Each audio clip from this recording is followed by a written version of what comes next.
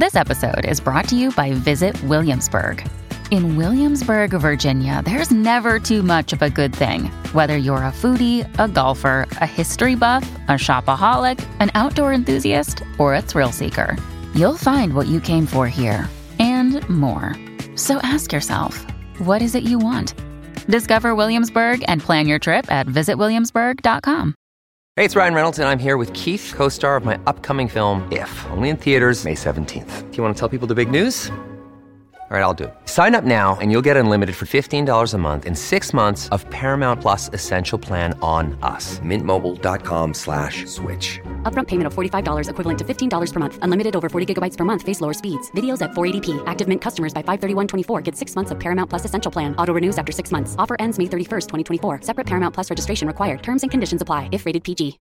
When you need mealtime inspiration, it's worth shopping Kroger, where you'll find over 30,000 mouth-watering choices that excite your inner foodie. And no matter what tasty choice you make, you'll enjoy our everyday low prices, plus extra ways to save, like digital coupons worth over $600 each week. You can also save up to $1 off per gallon at the pump with fuel points. More savings and more inspiring flavors make shopping Kroger worth it every time. Kroger, fresh for everyone. Fuel restrictions apply.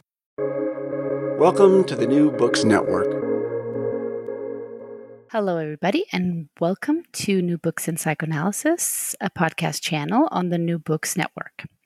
I'm Helena Wiesing, the host of the channel, and today we'll be talking with Petra Bueskens about her book, Modern Motherhood and Women's Dual Identities, Rewriting the Sexual Contract, published by Routledge.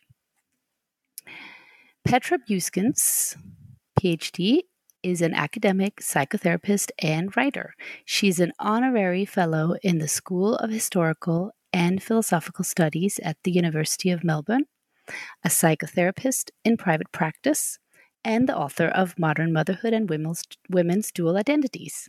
She has edited 3 anthologies and written numerous book chapters and articles on motherhood, psychoanalysis, social and political theory.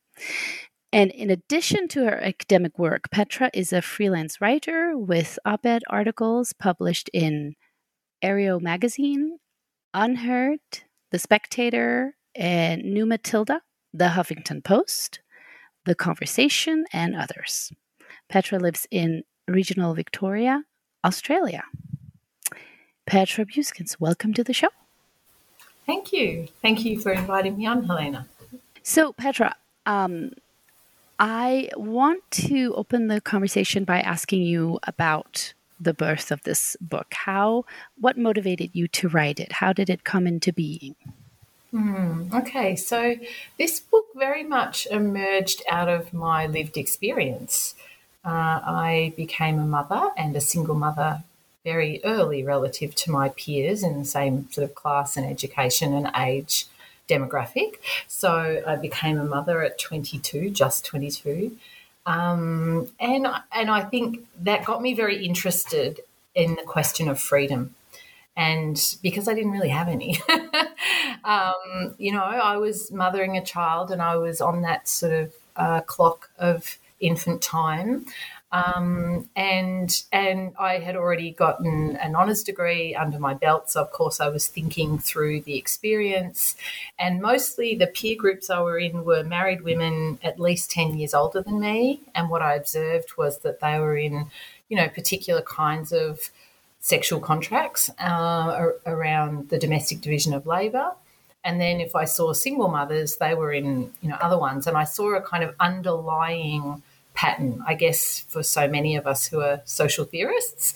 We're attuned to pattern recognition and to patterns. And what I started to observe was there were, a range of positions one could adopt as a mother and as a woman to an underlying gendered division of labour and gender contract, let's say. And as a single mother, I could see fundamental limits to what I could achieve. And I guess out of that experience was my realisation that individual liberty was both sacred in the kind of founding fathers sense to invoke your American legacy, and at the same time incredibly fragile and historically unique. So what was it that I was hankering for? I came to see that itself was kind of quite strange in some ways. And then I guess it evolved into an analysis of my own personal life and living that and mothering my daughter. And I was, practicing attachment parenting, and I'd home birthed. And so I quite embraced actually the experience of mothering. And my parents were quite involved. So I was very fortunate in that sense.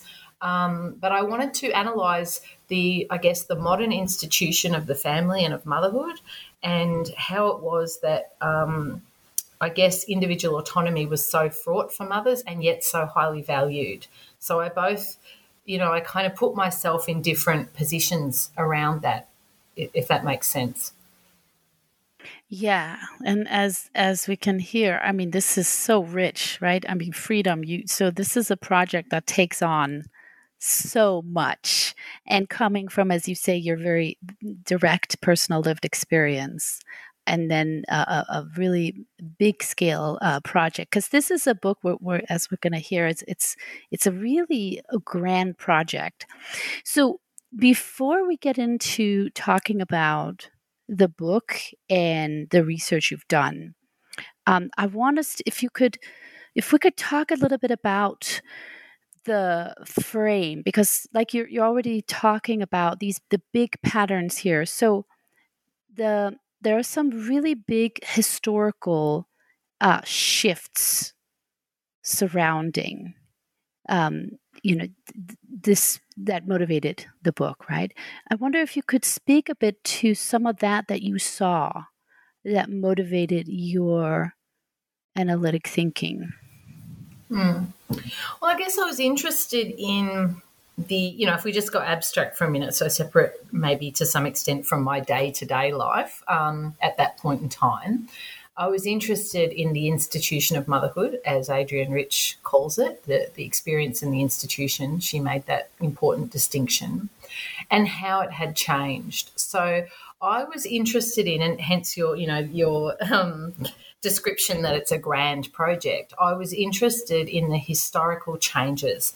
So, I mean, I think we have pop culture versions of history that aren't, that are a bit fraught. So when we talk about, there was an extended family, it's not as simple as that. Actually, there was a STEM family, and that was varied in different contexts. But if I do that kind of broad sweep, and if you want to get into the weeds, it's in the footnotes in the book, but that shift essentially to industrial capitalism, and to kind of liberal democracy. And I was interested in how those two, an economic system and a system of production, let's say, if we put them as one, and the political system and its transformation in the early modern period came together to radically alter women's position. So prior to that, women worked on the family farm, and it was communal, and their productive contributions were central. So it's not like women didn't work even though they were home. Yeah, they worked within the home, in the domestic economy. And that, I'm not suggesting that meant that they had a similar political, legal or civil or cultural status to men, but they nonetheless were integral to the domestic economy.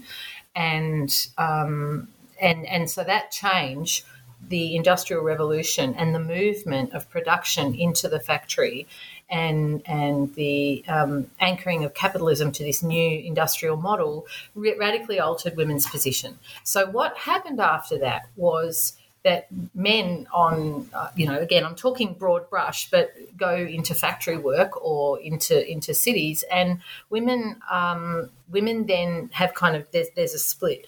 When women are young, they work, but the minute they have children, that gets a whole lot trickier for women in the middle class and in the working class, actually. And I was interested in those distinctions as well, like how did that look for women in the working class? How did it look for women in the middle class? And I can't trace that entirely. It's in the book, of course, if people are interested. But again, in broad terms, there emerged a conflict between paid work and mothering because the community structure of support and the familial structure of support disappeared.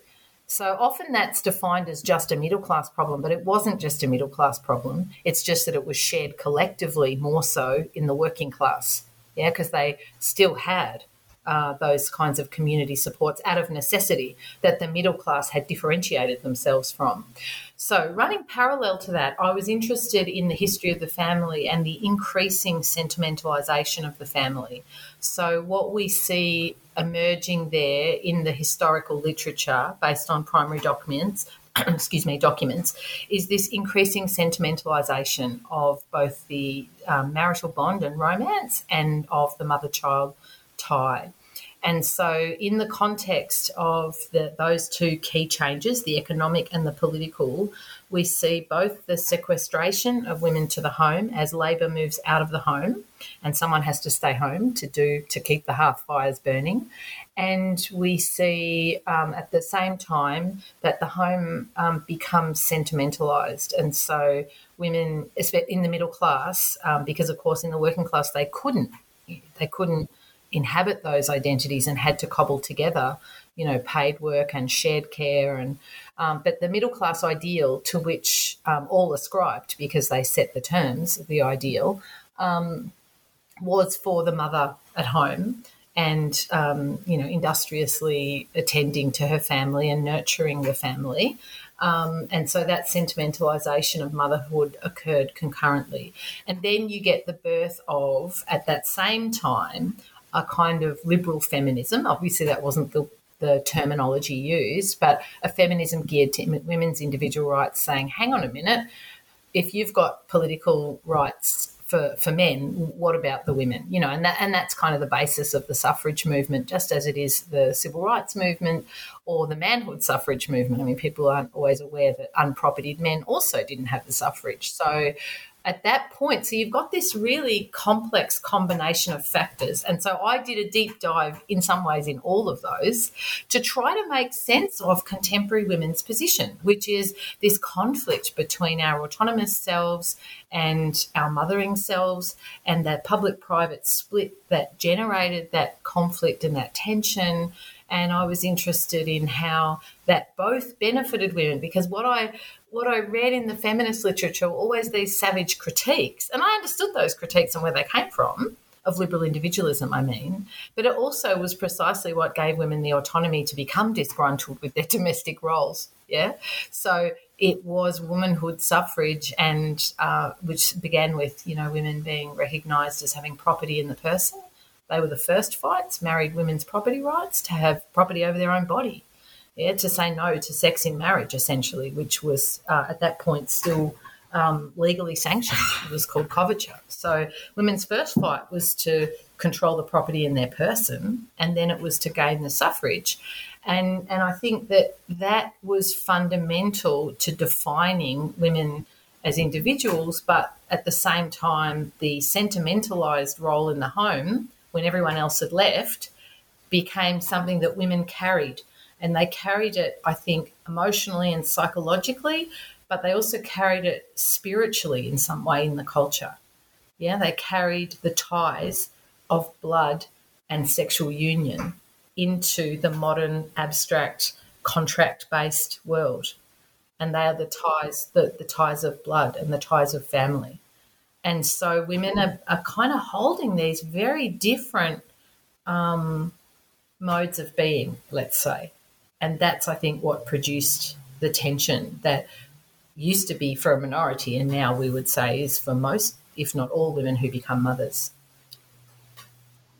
So the fact that you connect so many things here, I feel like it just really shows how the current ideals about mothering or motherhood and the family also in a culture is never just what that is. Like, there's so much under the surface. It really reflects these deeper historical shifts And today there's much more discussion about these ideals of motherhood, critical discussion about that. So when you take this deep dive into the history and look at these big shifts, what's really interesting is that the things that we now in 2023 see as like traditional or old school is actually not that traditional. It's actually part of the process of modernity. So, and I found that so fascinating, this paradox that what we call traditional is actually not traditional in the sense because it's part of modernity. So I wonder if you could speak some more about this split between the public and the private spheres, and what was going on with that in the process into the modernity. Okay, so there's two parts to that, and I'll just say I too find that very interesting. And in the book, as you probably recall, I refer to Eric Hobsbawm's term invented tradition, because we talk about the traditional family with a kind of 1950s mother in mind, and that's traditional in the 20th century sense, but in no sense is it like the pre-industrial family, where women were actively involved in the domestic economy and therefore in production and labour. There were no sense outside of that. And yeah, we've invented this tradition that women mothering at home in relative isolation from both the market and civil society is traditional, and it's not. Yeah, it's modern, but it's early modern. So I guess we can forgive people for saying it's traditional. I think that's very interesting and relevant to the conundrum we're in. Now, the second part of your question was, can you just reiterate that so I can respond to that? The split between the public and the private sphere. And there's a lot going on with these spheres, and I know what you have this deep engagement with Bateman and her theory, where you wrestle with her theory and you both agree and disagree with her on this whole question of the spheres, the separation of the spheres. Yeah, okay. So I think Pateman's book, The Sexual Contract, is the most important work of political philosophy in the 20th century. Okay, so that often goes to other books, probably notably, I'm having a mental blank now, but the book on liberty by the Kantian philosopher. Oh, I can't think of it now. It'll come to me. But yeah, I think her work is really fundamental and that's why there's black scholars that have worked with her too, because she brings in the tension of that which is left behind. And most of the normative political philosophy books don't talk about what was left behind in the public-private split that then gets put into the private. And I think the reason why her work has also appealed to black intellectuals is because in the same way that women were positioned as the sort of harbingers of tradition and of other kinds of potentially less savoury things, although I think goes both ways, but let's say nature and essentialist notions of nature, women come to represent that in the body politic. So with the slave contract that Pateman has also written about, do black people. And so there's this, I guess there's a model of liberty that depended upon those who didn't access it in the sexual contract and in the social contract. So John Rawls, that was the book I was thinking of. John Rawls's book is often considered to be the sort of key work of political philosophy in the 20th century. There's many, but his notion of the veil of ignorance is that we all participate in the social contract. This is a hypothetical exercise that we are blind to our position, and therefore it is in our collective interest to ensure equality of equality in normative terms, because we don't know who we're going to be in. So behind the veil of ignorance, that's his intellectual exercise, that sort of captures what in abstraction the social contract refers to. Okay, so I engaged with Pateman's work because I think Pateman brings into and problematises that notion, because in the original social contract theories, which were themselves hypothesised notions, so even though they're written in the 17th and 18th centuries, they are hypothesizing about the transition from a state of nature, so to speak, in abstraction, to a civil society. And Pateman says if you look at the documents, with the notable exception of Hobbes, they all assume a male contractor. And they also, it's not like today, just gender neutral language. They refer to the male contractor as being a property owner. And in the first instance, his property is his woman, it's his wife. And so she looks at the sexual contract inherent in and smuggled into the social contract and says this is why women can't be free within these terms, because women are the terms. Women are the terms that are being discussed at some level around defining contractors.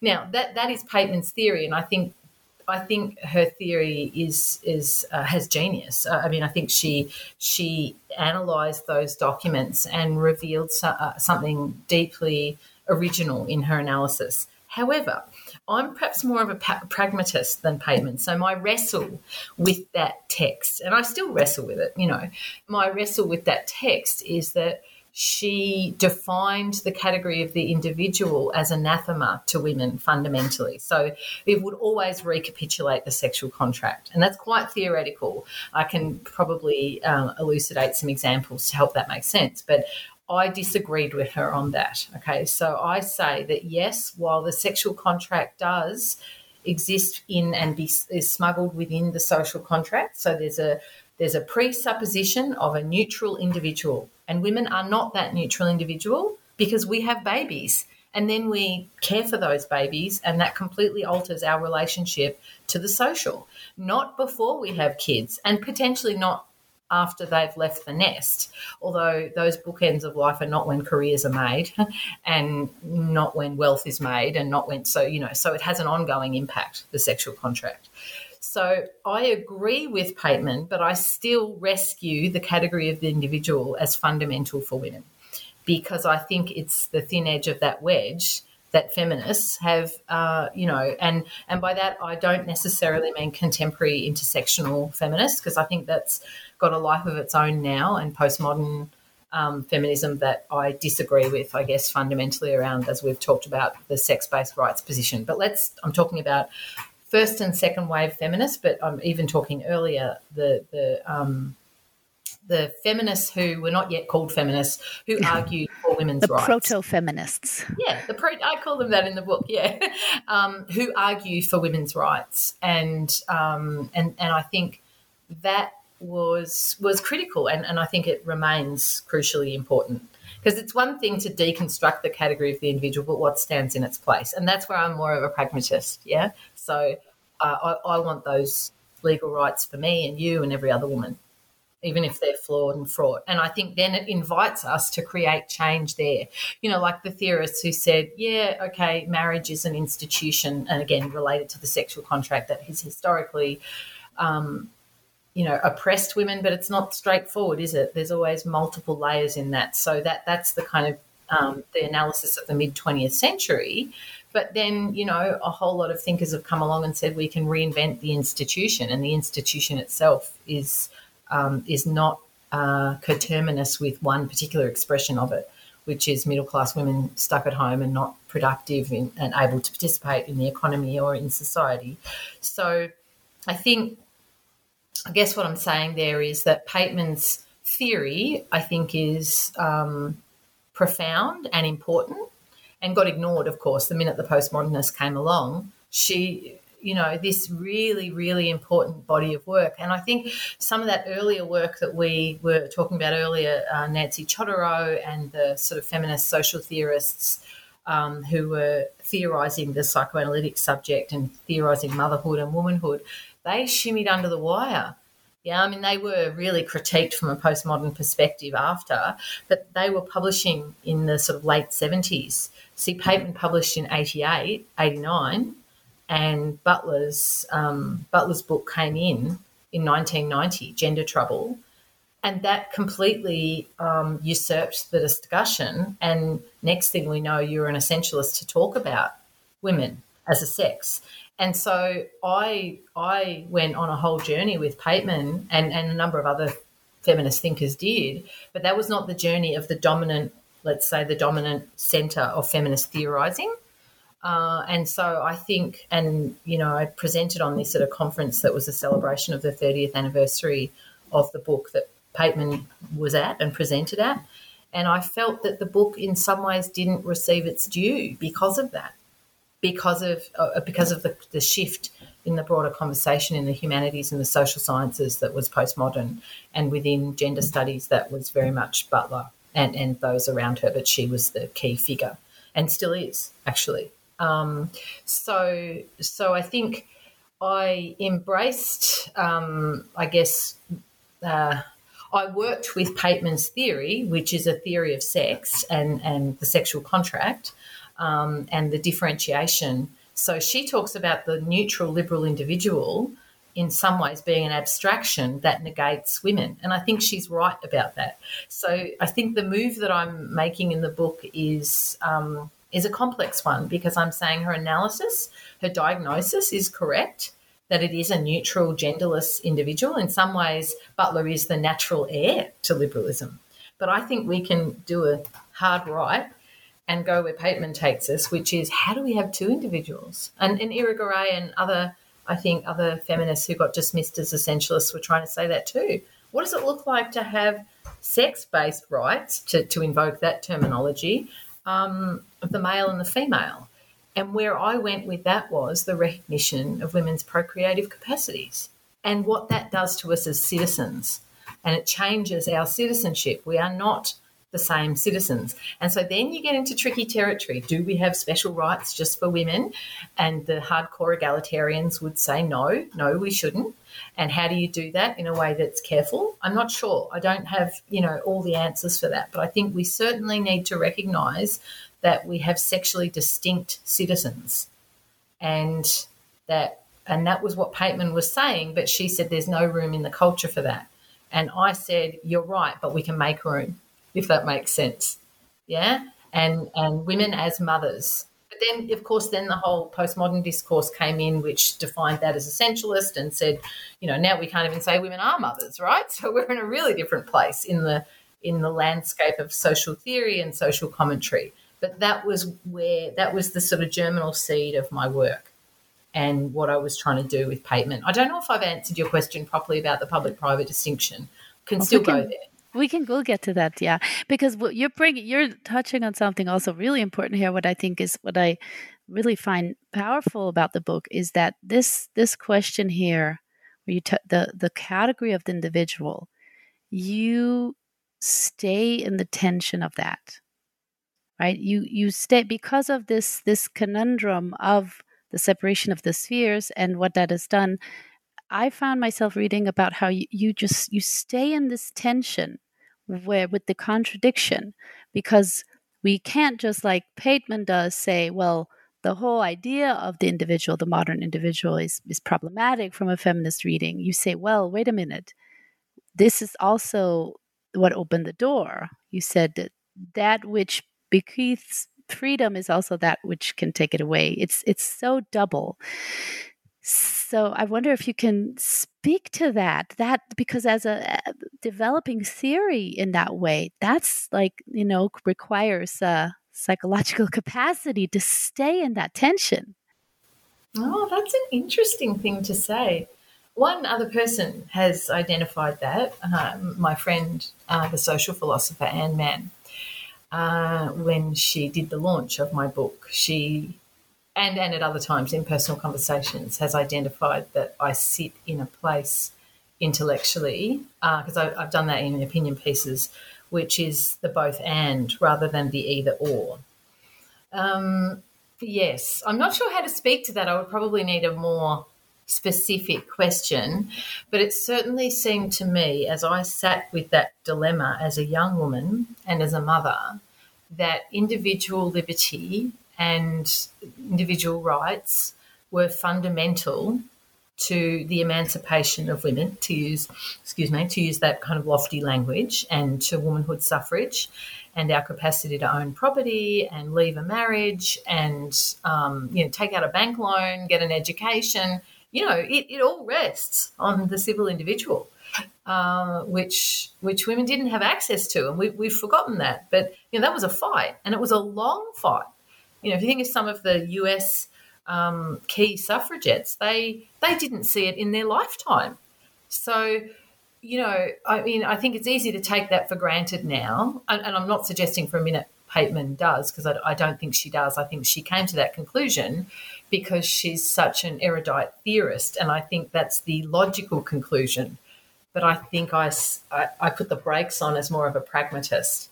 Pateman's not a mother. I was single mothering. I was changing nappies, when I was thinking about this. That brings a pragmatism in. It just does.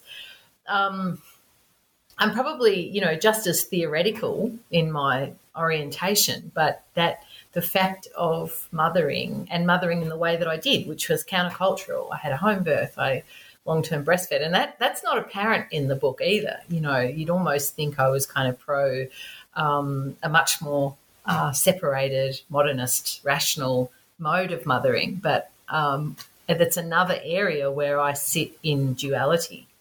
Yeah, so I can adopt the vantage point of a leaving mother while I myself was practicing a kind of attachment parenting. So what's going on with me with that? I'm not sure exactly. There's probably a lot of different threads that come into how and why I hold duality, but I'll talk about it theoretically and then personally, perhaps. What I could see at a theoretical and a political level, and by that I mean realpolitik, the politics on the ground, is that without those rights, women didn't have the basis for their modern identities and their rights and their capacities. So I wasn't ready to throw the baby out with the bathwater, but I could see that it inevitably, once women became wives and mothers, inducted them into a kind of sexual contract that meant they were not simply abstract individuals in the same way. And I'm not suggesting men are either. I think men's ethnicity, men's individuality, I think that ironed out all those differences. That's how we got the abstract conception of man, but women cannot fit into the abstract conception of man at all. And so I was interested in this dual piece around the liberation that women had gained through that concept of self, which was more than in any other historical period or culture in the modern West, I mean, that we have liberated women for all the flaws and problems, and I'm as interested in those as the next person. I mean, we've got higher depression rates than we had in the mid-20th century. The more women become like men, quote unquote, the less happy they are. And I think there's real questions to be asked around that, because I think an unmodified version of liberal freedom doesn't actually work for women for all the reasons in some ways that Pateman's theory invokes. But I don't want to throw that out either. I think that's the foundation on which we then transform the institution. And I think we do that one person at a time at some level. So I felt that the institution of individual rights was crucial for women, but that it needed transformation in order to work for women. And I don't think we've achieved that in the culture, but I think my book was at that kind of edge point, if you know what I mean. This is where we need to go. And then I think what happens is it gets derailed by postmodernism and intersectionality. And I'm not suggesting we shouldn't recognise differences, but I mean the hyper discourse of that makes it impossible to talk about women without being defined as a bigot. So that when that happened, it became very difficult to talk about these issues. And so the conversation got derailed, but the problem didn't. So women are still doing the double shift, yeah? Women have still got far less aggregate wealth because they can't really manage both roles. And as the institution of marriage is kind of dissolving in key ways, who's still holding the baby? Women. So I think the problem got negated and sidelined into identity politics and culture wars, but the actual problem of who's doing the work, that hasn't gone anywhere. Women are still doing the majority of childcare, and they are still compromising their careers and earning capacity. And sometimes that's chosen, and that's another whole conversation about where is meaning to be found. Well, often not in a dead-end, low-paid job. I think there's much more meaning in mothering, actually, and in the domestic economy. But are women able to actualise that? No, now it's almost mandatory to work with no recognition of the invisible work that women do. I mean, I'm sort of galloping ahead now, but yeah. Yeah, and that's again that problem with the private and the public, because even whether you choose to be a stay-at-home mom or not, or choose to work, either way, I see in all the different classes and parts of society, we have gotten so far in terms of equality. In terms of, of course, marriage law has evolved, and education, and all these things. But when it comes to motherhood and, having kids, that's where you really see that something's happening there. And there are, of course, different struggles for, like, for example, say a mother with low income and not having educational privilege versus someone with having educational privilege, different types of struggles, but both experiencing this struggle point in motherhood. So that struggle there, is I find it so interesting also from a clinical perspective of what we see in the clinic. But before we talk about the clinical, how about we bring in, because this is not just a theory you actually did an empirical study. So I'd love to hear some about that part, and then we can connect it to also thinking about clinical psychology and mental health and things like that. Well, when I came to the theory in some ways, they're almost two projects. Yeah, I knit them together, but they almost are two projects. And I think the theoretical piece, which maybe is more where I think that's the enduring work, actually, the theoretical piece, where I talk about women's duality in the modern, in late modernity, and where I kind of identify that we're free as individuals but constrained as mothers. That crossroad that you talk about, that actually cuts across class, even though it's expressed and experienced and very differently and bought out of by the upper middle class and so on, it still has to be negotiated.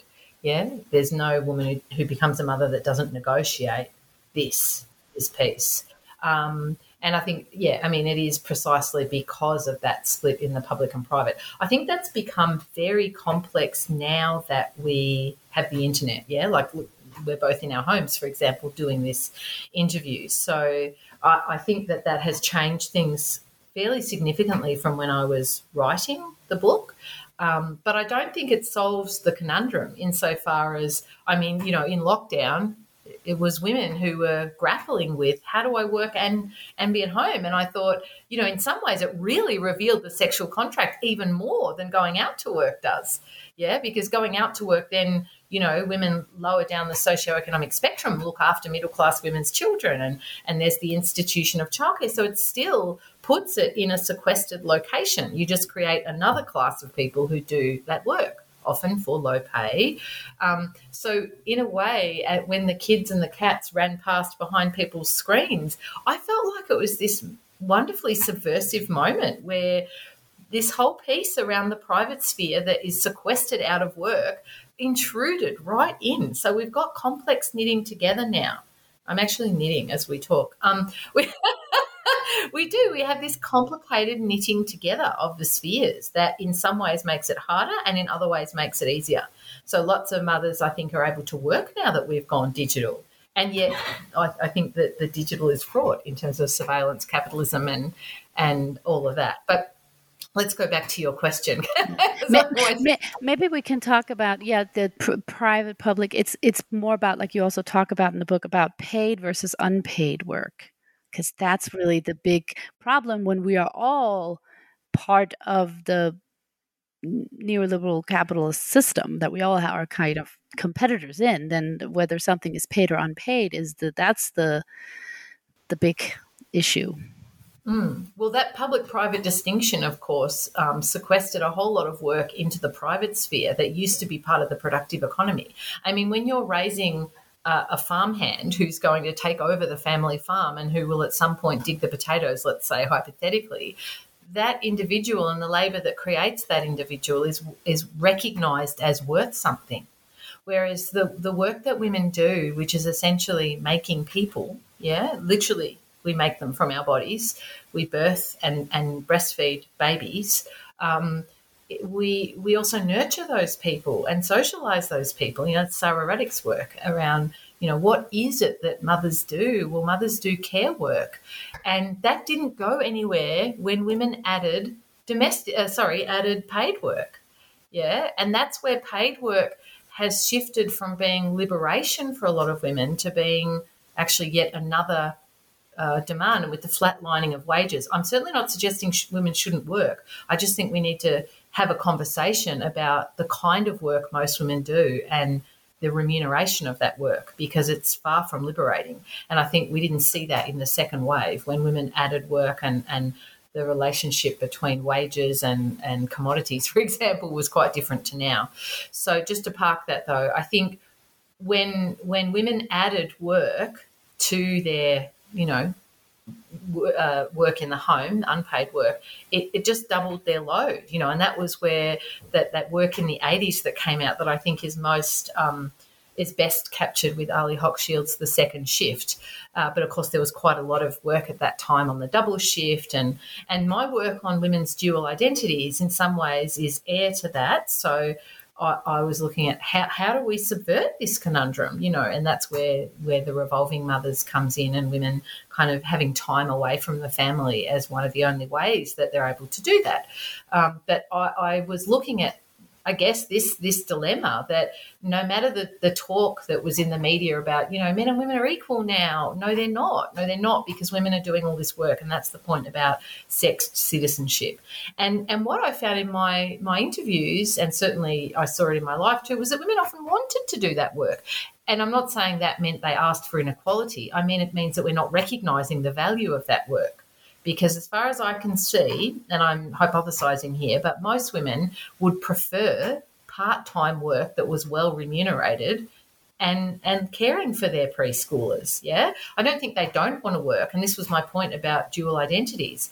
But what I glean from the research literature, the broad sociology of motherhood and of family, and my own work, is that most contemporary women would like to work and have autonomy, as I said, and care for their kids and not be placed in these double binds or having, this excessive workload. And so I guess one of the bodies of literature I was steeped in was pushing back against the notion that men were sharing care or sharing domestic work, because what the literature shows is that that's not the case. Women are still holding that. So adding paid work was adding to the workload, and that, I think, is integral to the stress of dual roles, and we haven't really found an answer to that. And so you asked me about the empirical work.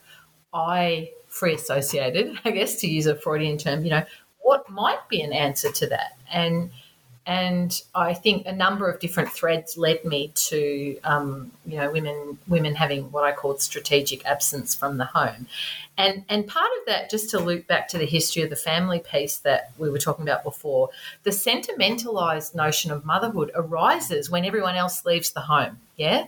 So men leave the home and go to the factory, who used to be in the domestic economy, the head of the domestic economy, and the broader community also, that changes as people move to the cities en masse. I'm talking about, the European peasantry now.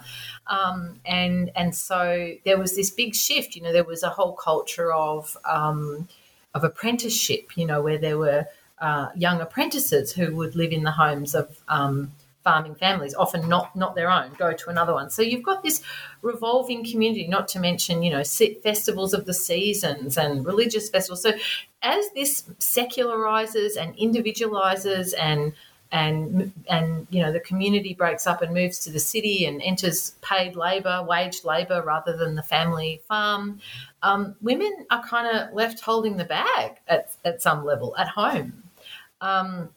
So I was interested in, I guess, what that meant in terms of the metaphysics. So that was literal. Yeah, it was literally the case that women were sequestered to the home.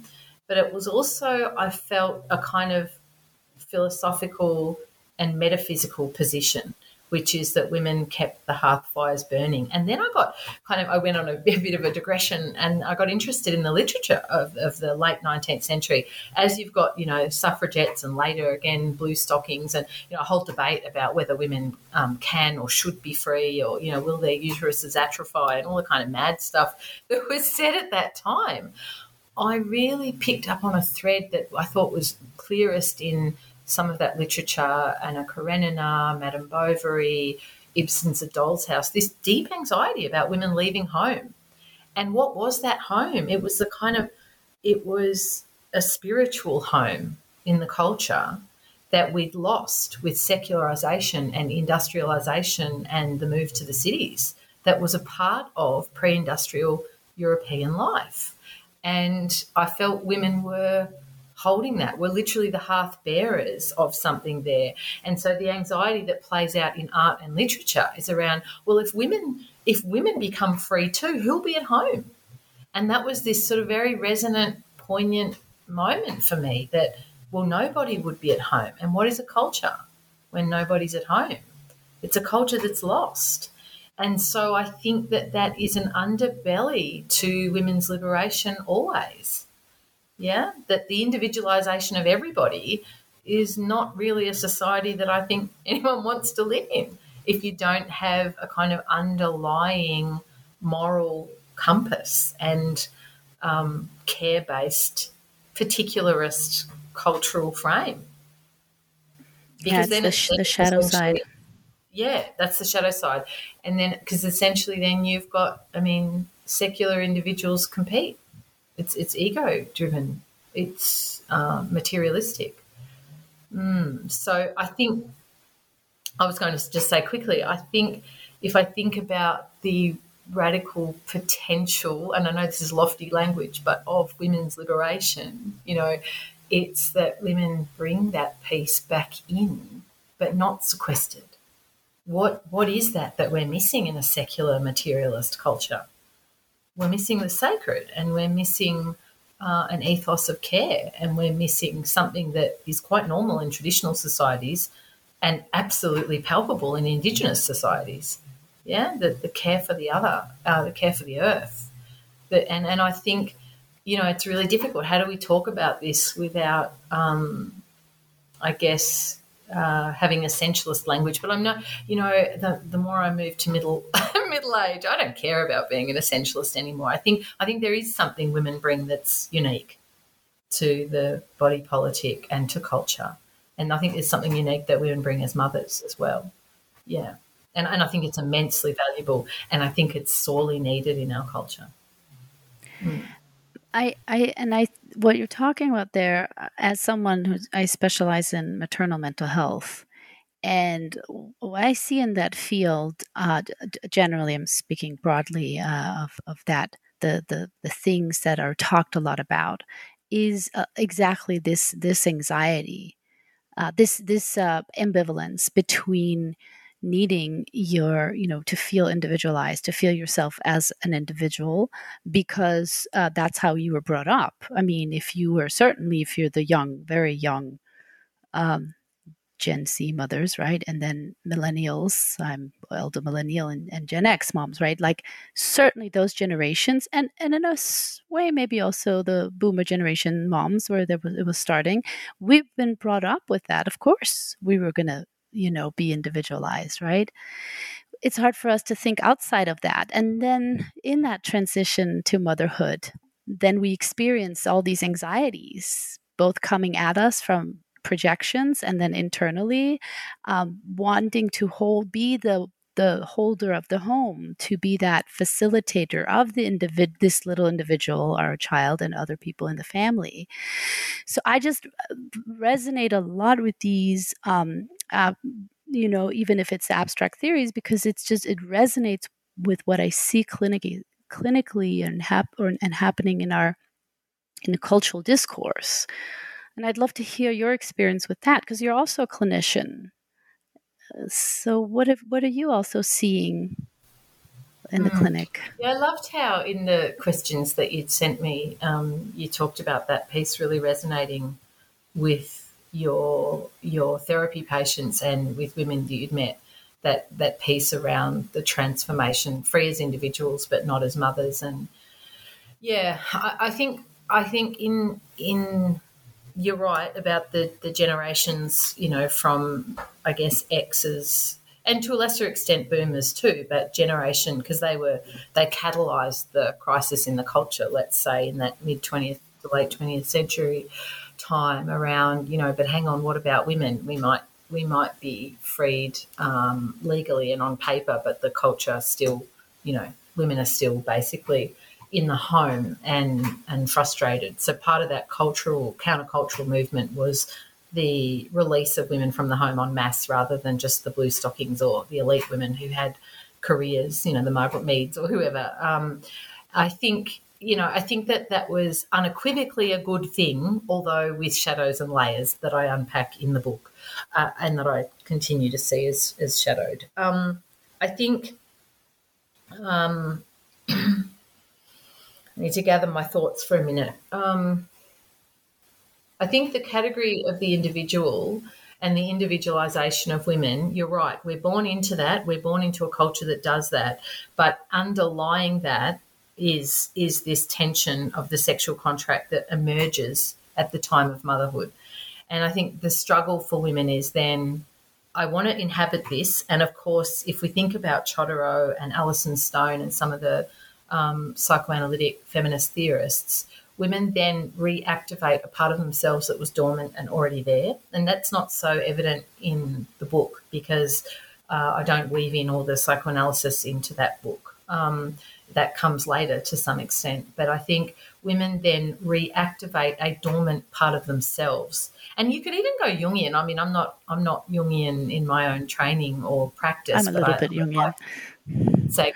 I'm a little bit Jungian, so go ahead. Yeah, well, I am too in some closet way, or I don't know. I am too theoretically for sure. His notion of archetypes and the shadow, I think, is key. But it's almost as if women hold that archetype, and then it gets activated when they become mothers. And I think that is a complex alchemy of their own experience of being mothered by a woman, as Chodorow explores. So we're all of woman born. And most of us are mothered by our own mothers, and then in those early preschool years by a constellation of women, from grandmothers and aunts to childcarers and nursery workers, and then your prep teacher, and that's what we call the first year of school. But it's a world of women, generally speaking. And so even though modern individualised women, let's say in their late 20s to early 30s, when on average women have a first child, that seems long, long gone because they've been, teenagers, and then they've gone to uni or they've done some kind of training, they've often travelled, they've had multiple love affairs. That's what modern womanhood is in that youth period. But that molten core, let's say, of the maternal feminine, excuse me, dare I use such a term, it's there. It's still there. It's within them. And I think that gets kind of reignited when they become mothers. So there's a conflict with an individualised self that, let's say, is a masculine self. And that's fraught because I think women are individuals, because I believe in a sex-based or a differentiated model of the individual, even though that's not well fleshed out philosophically or in the culture. I do believe that is the radical potential inherent in Pateman's theory, that perhaps I was trying to nudge it just that little bit in my own work and in my own theory. What does it look like to have an individualised woman?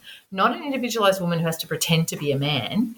Yeah, that works until a woman's a mother, or it works for a woman who can buy out of all the domestic work. But what does it mean to be a woman who is obviously a mother? Yeah, because so often women in some ways, and it's certainly, I had a mentor who was a baby boomer generation, and she would say, if you have to call in sick for work, never say it's for the kids, say it's for you, or never bring your motherhood in, because it'll just besmirch your reputation. You'll be seen as not serious and already I think Generation X are pushed back against that. And now I think there has been a shift in the culture where it's recognised, literally, there's a kid that runs past the newsreader, that early lockdown, that moment. And I thought, well, that's an interesting moment culturally where the incursion of the domestic is happening everywhere. The walls have been stormed. Yeah, there's such a hunger for this critique, because there was that quote by Amy Westerveld, I believe her name is, that women are expected to work as if they don't have kids and to mother as if they don't work. That's right. That's right. They're the two ideals. And Yeah.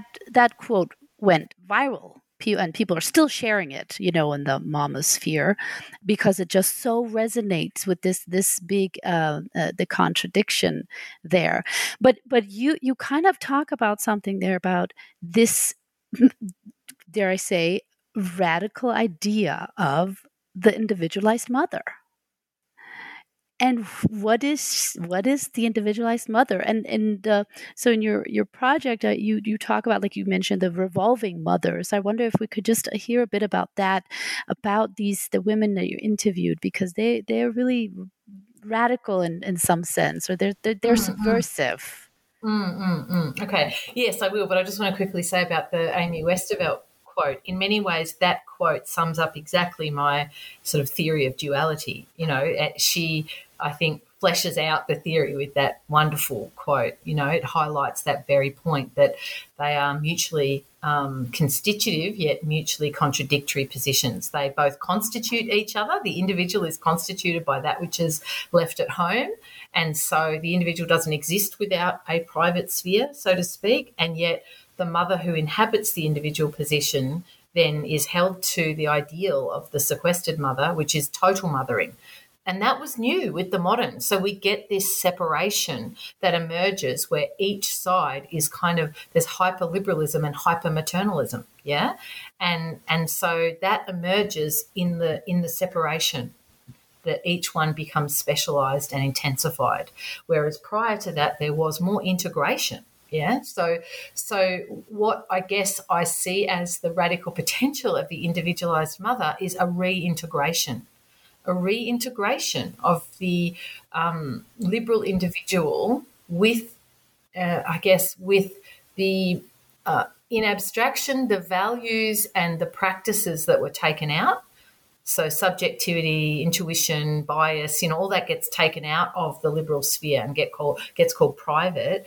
And then the actual actions of what goes on in the private sphere, nurture, care, preference for some individuals over others. So how does that get knitted together? Because we don't want that in the public sphere. We don't want bribery or bias. We want to know that when we apply for a job, we're given the same chance as everyone else, or we've got the same rights as everyone else. So we don't want to dismantle the liberal egalitarian ethos or the rights that come underneath that. But what does it mean to mobilise within, after the achievement of that, to re-knit back in the subjective and the intimate and the the embodied, and how do we do that? And I guess at a practical level, I was interested in the revolving mothers, who perhaps we should define. It's an inelegant term, but I picked it up from the literature. So there was, in the literature, there was a discussion about, there was an assumption in the late 60s, and you can find sociologies that say this, that, once women go out to work, men will revolve into the home, and then they'll both share each role. And actually that's not what happened. What happened was women got two roles and men, by and large, stayed with one. And that was a co-creation of both men and women, and in the fact that we birthed the babies. So initially feminists were all kind of, this is not fair, this is unequal. But I think it's very, very layered and very complex, because I think it is unequal, but it has to do with sexual preferences or gendered preferences, let's say, for care and for breadwinning. Yeah. So I guess what I was trying to say with the, find a way of describing with the revolving mothers was, how are they maintaining their individualised selves and being mothers? And they did so by leaving home for periods of time. So I came across a number of women who would say, look, I can't get anything done. And they were academics initially, and that was the world I was in. But then I put a call out and found other women but they were all professional women. But they would say, I can't get a paper finished unless I go away for a couple of days. And I thought, this is interesting, and then one mum said to me, I can't even go shopping for a pair of shoes. So I build that in when I go away or get a haircut.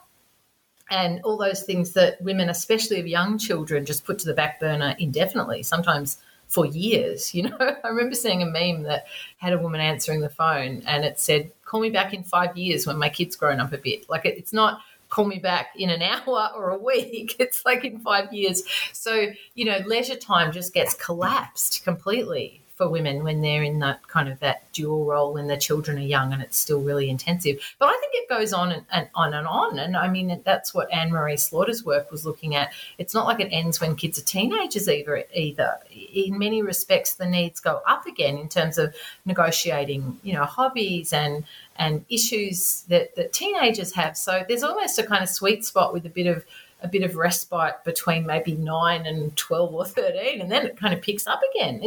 I think it's a 20-year job, and that's why I find this idea that, we'll have maternity leave for a year and you're sorted, then you just head back to work. It's absurd.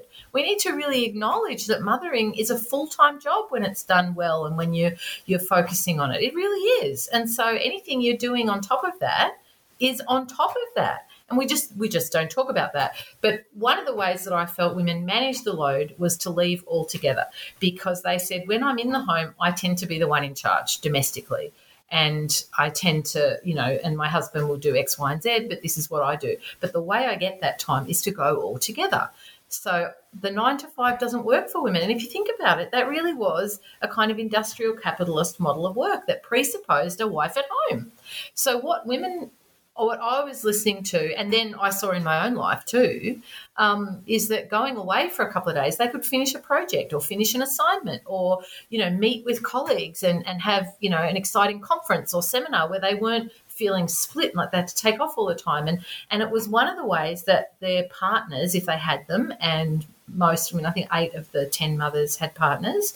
One was two were single mothers, and one was a lesbian woman with a partner. They found that their partner, who was usually the non-biological parent and usually the father, didn't really upskill unless they went. So that's the other thing. Because of the nature of the sexual contract and men's and women's preferences, women tend to dominate the domestic sphere. And it's not only oppression, it's about an interaction. And so I wanted to look at, how does that get disrupted? What might women need to do or want to do? And so I think what happened there, what I observed was that women leaving for, anywhere from, 1 day to up to a week. One woman went on an archaeological dig for, I think, 2 months and stayed in really regular contact. And then how did that disrupt notions of motherhood that we call traditional that are actually quite modern? Because it disrupted that intensive mothering model that presupposes that children cannot ever cope without their mothers. Now, I think young children, I practice attachment parenting, do need to be with their mothers and infants, or mother substitutes. But so they need primary attachment. But I think at the same time, that notion of intensive mothering with a woman sequestered at home doing all the work, without a community and without a village, that's absurd. So how to start to, intervene on that and bring in that support was what interested me. And these were mothers who were doing it. And they were doing it through, in some ways just saying, I'm going to do this, you'll be fine, you'll upskill. Initially they were leaving lots of food and lots of instructions, and the men did upskill, or the community who stepped in. Sometimes it was a grandmother, mostly it was a male partner, the father of the children. And I thought that was interesting and important because it disrupts that model of 9 to 5 work, which we assume works for women, and I don't think does.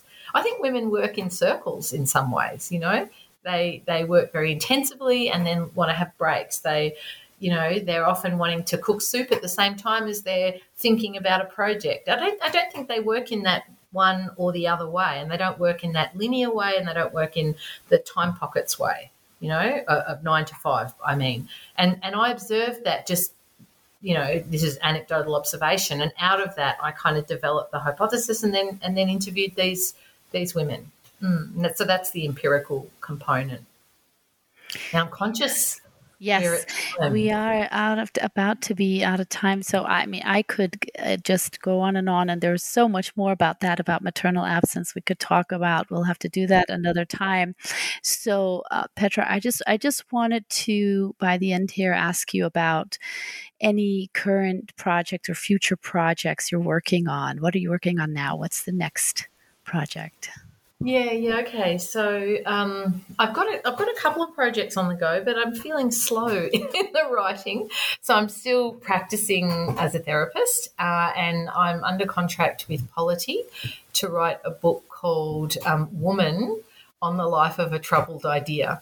So I'm wanting to pick up on these threads that we're talking about and look at, I guess, again, what motivated me with my first book was my lived experience of being a mother and how difficult that was to inhabit both personae, the individual, the modern individual, and the mother in the private sphere. Now I'm interested in how the political subject of woman has become so fraught. And partly that's about the trans rights versus women's rights issue and how culturally fraught that is. And it's also about the very construction of the category of woman as a sex class, because that in itself arises out of modernity in the early modern period. So I'm interested in that because, of course, traditionally women were thought of in terms of their familial connections, not as a political class called women with a capital W. And so what does that mean, that political construction, and how is that playing out in the culture wars now? So I'm writing about that, and I'm sort of looking at a range of things. One, it's motivated by the culture wars, but how there's a kind of bifurcation at the level of reality. So metaphysics, there's a culture war about metaphysics now, and it strikes me that that's about, I guess at some level, a kind of hyper-liberal and technocratic version of humanity and society, and some who are kind of saying, hang on a minute, I want to pause here and reflect. Do we want to keep going on that, modernity train and that technology train and that, secular, hyper-rational, mechanistic train? I think there's many who are saying, no, it's time to stop and pause. And I think it's interesting that the category of woman has become the flashpoint for that. I mean, it's really, and so I think it's in part about life and about procreation and about the mother. And I think that's why the category of woman is the lightning point in the culture wars, because it has to do with a kind of life force, even for want of a better term. So this book, I want to look at the political and philosophical construction of the category of woman and how that plays out in the culture wars now. Yeah, so that's what I'm doing. That sounds very exciting. I look very much forward to that. Thank you so much, Petra, for your time. Thank you, Helena. Thank you.